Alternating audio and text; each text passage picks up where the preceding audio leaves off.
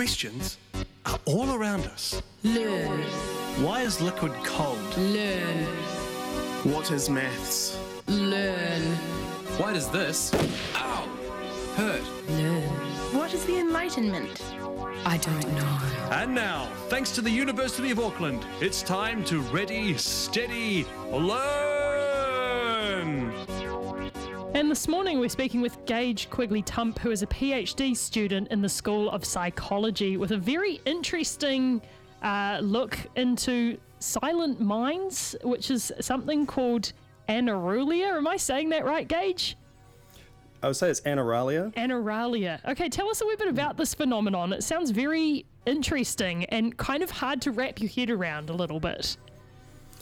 Yeah, okay. Well, yeah, the main idea is that we're sort of researching these kind of individual differences in how we imagine things, like how vivid is one person's imagination compared to another. And so I think the easier way to understand it is to think about it in terms of visuals, first of all. So if I ask you to imagine, say, a horse in a field or something, you may see this, crystal clear, like full HD kind of image in your mind, like you're watching a movie. Yeah. But then other people may actually just see nothing at all. They just see it's just a blank experience in their mind. So Wow. we're sort of looking into the same kind of thing, but related to sounds. So Okay. how well can you imagine your favorite song, or do you just hear nothing at all? That's so interesting. What got you interested in this process, this type of imagining to begin with? Well, I started with the visual sort of domain as well. I got very interested in that. There's been a lot of research done into that. And then just sort of the ad went around for someone investigating the same thing, but from a audio perspective. And then as a musician, I was just kind of really intrigued in this. And, I find it very hard what that experience must be like, not having any sound in your mind at all. I definitely have had conversations with friends about the visual thing, talking to someone who's said that they can only, imagine an item in relation to themselves. So if they want to try and imagine an apple, they can sort of imagine it if they imagine themselves holding it, but that's about as close as they can get to just conjuring up an image like that. What have you been finding when it comes to sound and how people are able to pull sound out of their head? Well, I think a common one would be the phenomenon of the earworm. You hear some annoying song on the radio and it's stuck with you for days, and Right. you can't not hear it. It's almost involuntary. But then also there's the inner monologue. If you're trying to plan your day, you're constantly running through all the tasks in your head or something like that.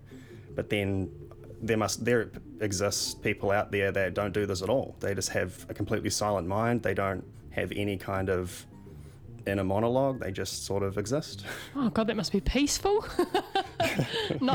A nice way to be. Is this something that you yourself experience, or how did you kind of get into, I guess, finding people who've had this experience? It's certainly not something I experience. I think I'm on the other end of the spectrum. I have very clear sort of audio in my mind. I can imagine songs very, very well. So, but how we found these people was we kind of snuck a few questions related to it into this giant survey called the New Zealand Attitudes and Values Survey. And so we got 35,000 people to respond to this question, and from there we found about 1% of people Wow. reported having no sort of inner experience. That's so interesting. And what's next for this type of research? What's the point of learning about this as a phenomenon? Well, I would say it's purely for scientific reasons, I guess. It's just kind of very interesting, and we're very interested in just how an individual can differ from someone else. It's not really considered to be a disorder or anything like that yet, because it doesn't seem to be any negative consequences, but it's just something really interesting that we want to know more about. Totally. I'm very interested to hear if any of the listeners experience this. You can text us on 5395 and tell us your thoughts. Do you hear your thoughts? Do you hear earworms and things like that? I definitely could do without some of the earworms, especially when it comes to TikTok songs and stuff that just really, really lodge their way in there. What have been some of the most interesting conversations that you've had, Gage?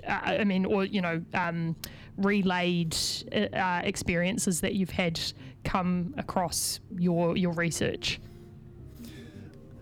That's Putting a good you on the question. spot a bit, but I'm sure there's some interesting ones that you've had out there. Well, a lot of the time we just kind of get blank looks. Like I'll ask them to be like, yeah, so we want you to do this part of our experiment. I need you to imagine like the sound of a dog barking or something. And then they just don't even know what I'm talking about. They just can't do it.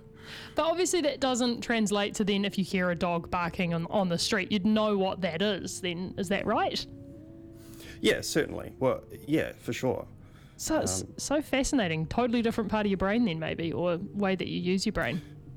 Well, I would say there's certainly some overlap to do with, I think when you look at the scans and stuff, the same areas that are responsible for perception are also related to imagination. So you're sort Right. of drawing from your memory to imagine something, but maybe they have some kind of brain difference. We just haven't explored that yet. So what does it look like when you are having these brain scans and stuff? What does that actually look like? Do you get people to do that imagining while you have the scan going? How does it work?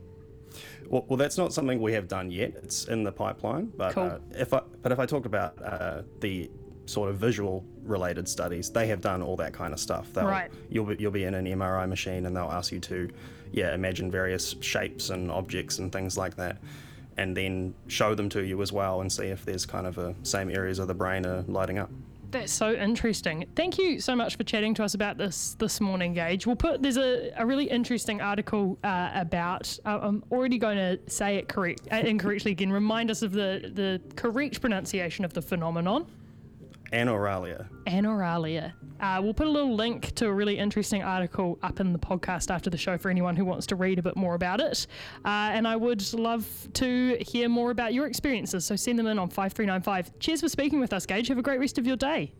Yeah, thank you so much. Thanks for having me. That was Ready, Steady, Learn! Thanks to the University of Auckland, the best university.